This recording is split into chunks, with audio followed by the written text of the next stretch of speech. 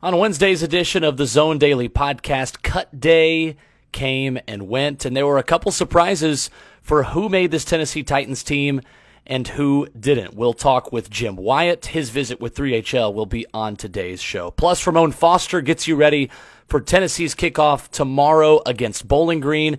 We're talking about the offensive line and specifically how this group gains chemistry with each other, though it's been a revolving door in fall practice. Wednesday, one day away from Tennessee kickoff. The Zone Daily starts right now. Yesterday's headlines, tonight's topics, and one big story you need to know. This is the Zone Daily Podcast with Will Bowling.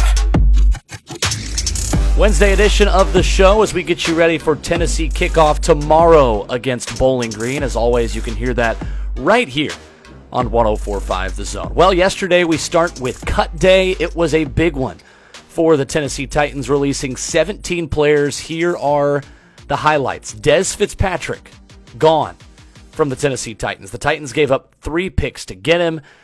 They lose him immediately, and we'll see if he sticks on the practice squad. Miller Forrestal, former Alabama offensive guy, another guy who didn't make this team. Javian Hawkins is a guy who impressed in the Titans preseason matchup with the Bears on Saturday. He's cut. Mason Kinsey, I hated for him with the way he played, but kind of expected that he would be a guy that would be released from this team as well. And maybe the surprise of who was kept, Dane Cruikshank, Tennessee Titans safety, was kept, as was Bradley McDougald, another safety. So the Titans kept a lot of safeties. They want more depth at that position going forward into this season, at least for now. And the Titans kept 5 total running backs when you include fullback Kari Blasingame, who was a no-brainer. So that leaves Derrick Henry, Darrington Evans, Kari Blasingame, and then Jeremy McNichols, and they also kept Mekhi Sargent, the undrafted rookie from Iowa, who you knew was going to make this team probably as well. So there are the highlights. Here's what Jim Wyatt had to say specifically about this group on yesterday's 3HL. Had to move Jim Wyatt today for obvious reasons. It is cut day in the NFL, and Jimmy had all 17 listed on TennesseeTitans.com. You can go see the list there, and we'll go through a lot of it with him now. Jim, what's up? How are you? Not too much. Hope you guys are doing well. Yeah, cut day always tough, obviously. A lot of guys on the back end of the roster trying to figure out if they're going to make it. And then, it's kind of weird because news kind of spills out, for some of the guys throughout the course of the day. And then others, obviously the list comes out later. How were they told this year with Vrabel at home and with J-Rob not?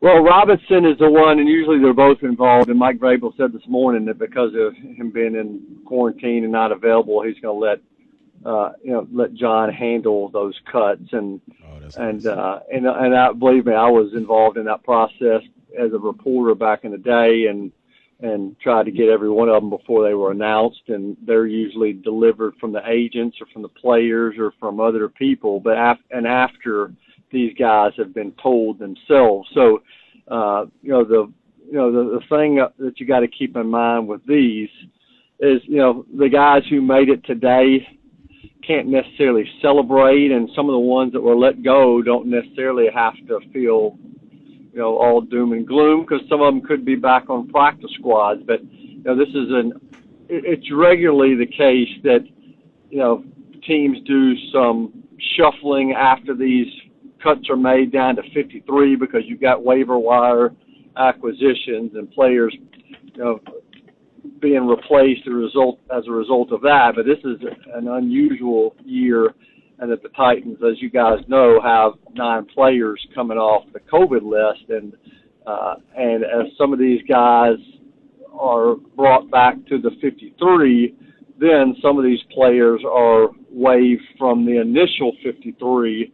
And then you start the process of maybe shuffling guys on the practice squad again. So there's going to be a trickle of roster moves over the next, week, I'd say, 6, 7, 8 days as, as some of these guys get healthy and then some other moves are made. On a personal note, do you miss those days of chasing these things before they get out officially? Well, I mean, I was consumed by it. I mean, so I've try to get every one of them, and and I'd be mad at the one I didn't get before they were announced. But that was my life. That was my life every day. It just was the most hectic on cut down day.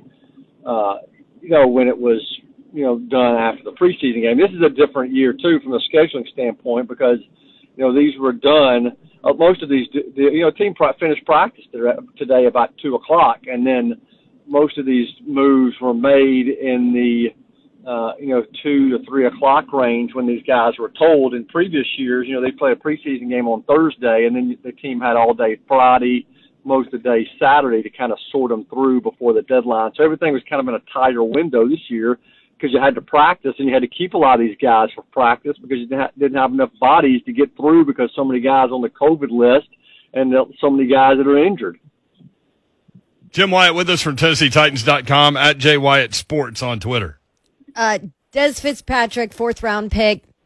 Obviously the big name on the cut list and what a lot of Titans fans are talking about right now. What happened with Dez? Yeah, I'm surprised that people are surprised, to be honest with you, just because there's been no secret, that he was kind of lacking something throughout the course of this off season.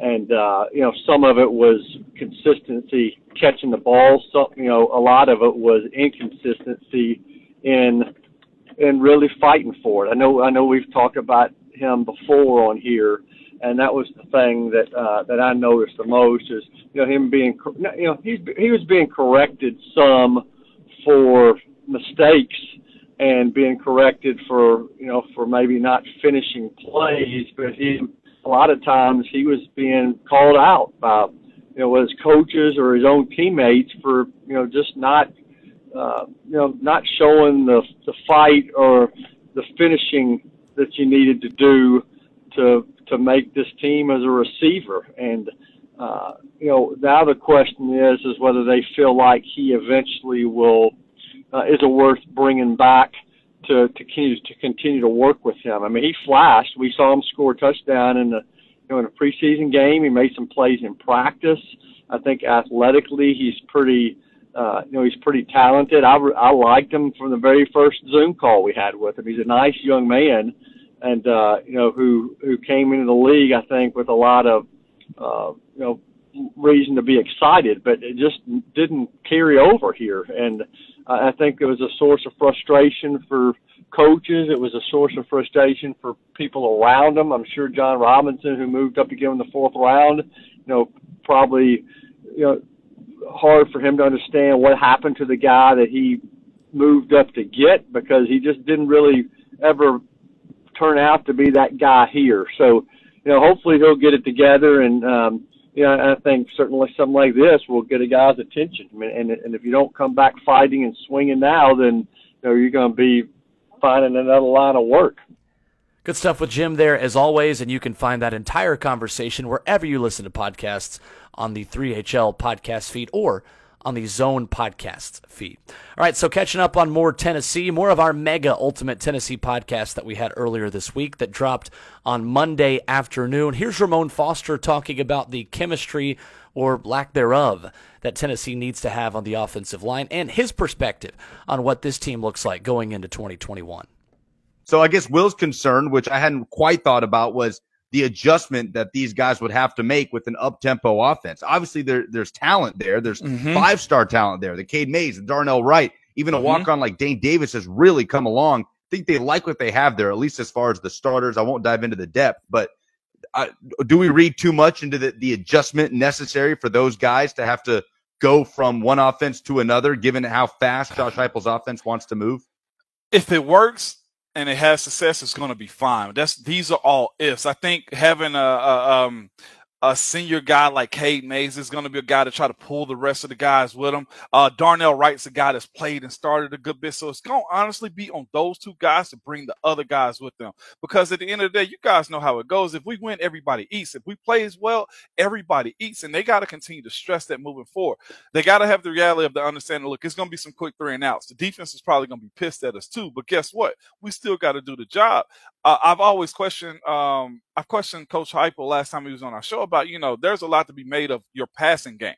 And he was quick to say, no, our run game has been legit over the years. We're going to stick by that. We're going to make sure that we have the opportunity to put those guys in the best situation. If he's smart with the guys he has on campus, I think Darnell Wright was a guy that said that the pandemic got him. It got him in a bad way where he was like over 360 pounds in college, and that's not okay, man. And he's worked himself back down. I think that's the testament to where he wants to be mentally with this team, and just seeing all the guys they have right now. The depth chart was released, and I'm looking at the Jerome Carvin kid, who I'm looking at, if he's worked his way into a starter role, that says a whole lot. And I know that competition be good because he has a guy like Jackson Lampley behind him. I know him personally in the sense of where I know how he goes hard. I feel like they got the best guys for the job right now. As of right now, Dane Davis isn't starting, but Cade is at right tackle. His brother is at center. You got pedigree along that line. It's a matter of them not looking around to see what's going on. If they stay focused and keep their team, it's 5 of them on the field at one time. If they lead well, the rest of the guys are going to follow. I think you're right. And the question I had for you, too, on the offensive line was, how important is it to have the same 5 and to be playing the same position? Because you look at a guy in Cade Mays, his best position clearly in the NFL is right guard or left guard. It's not right tackle. I see this offensive line moving around pieces quite a bit. We could see Jerome Carvin at left guard, right guard, or center. Cooper Mays is a guy we could see at guard or at center. Javonte Spraggins is a guy that could move around. How important is it to have the same 5 in the same spots? Or do you think this offensive line can be successful shuffling around those pieces a little bit as the season goes on? I think if we're seeing a detriment somewhere, you got to kind of find a replacement for it. The offense moves too quick for guys to be making mistakes and not being on the same page.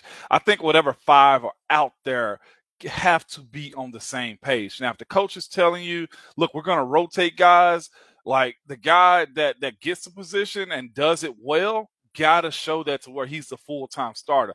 I'm sorry, but my idea was, look, man, I tasted what starting was. And if they're smart, they want to continue to be a starter.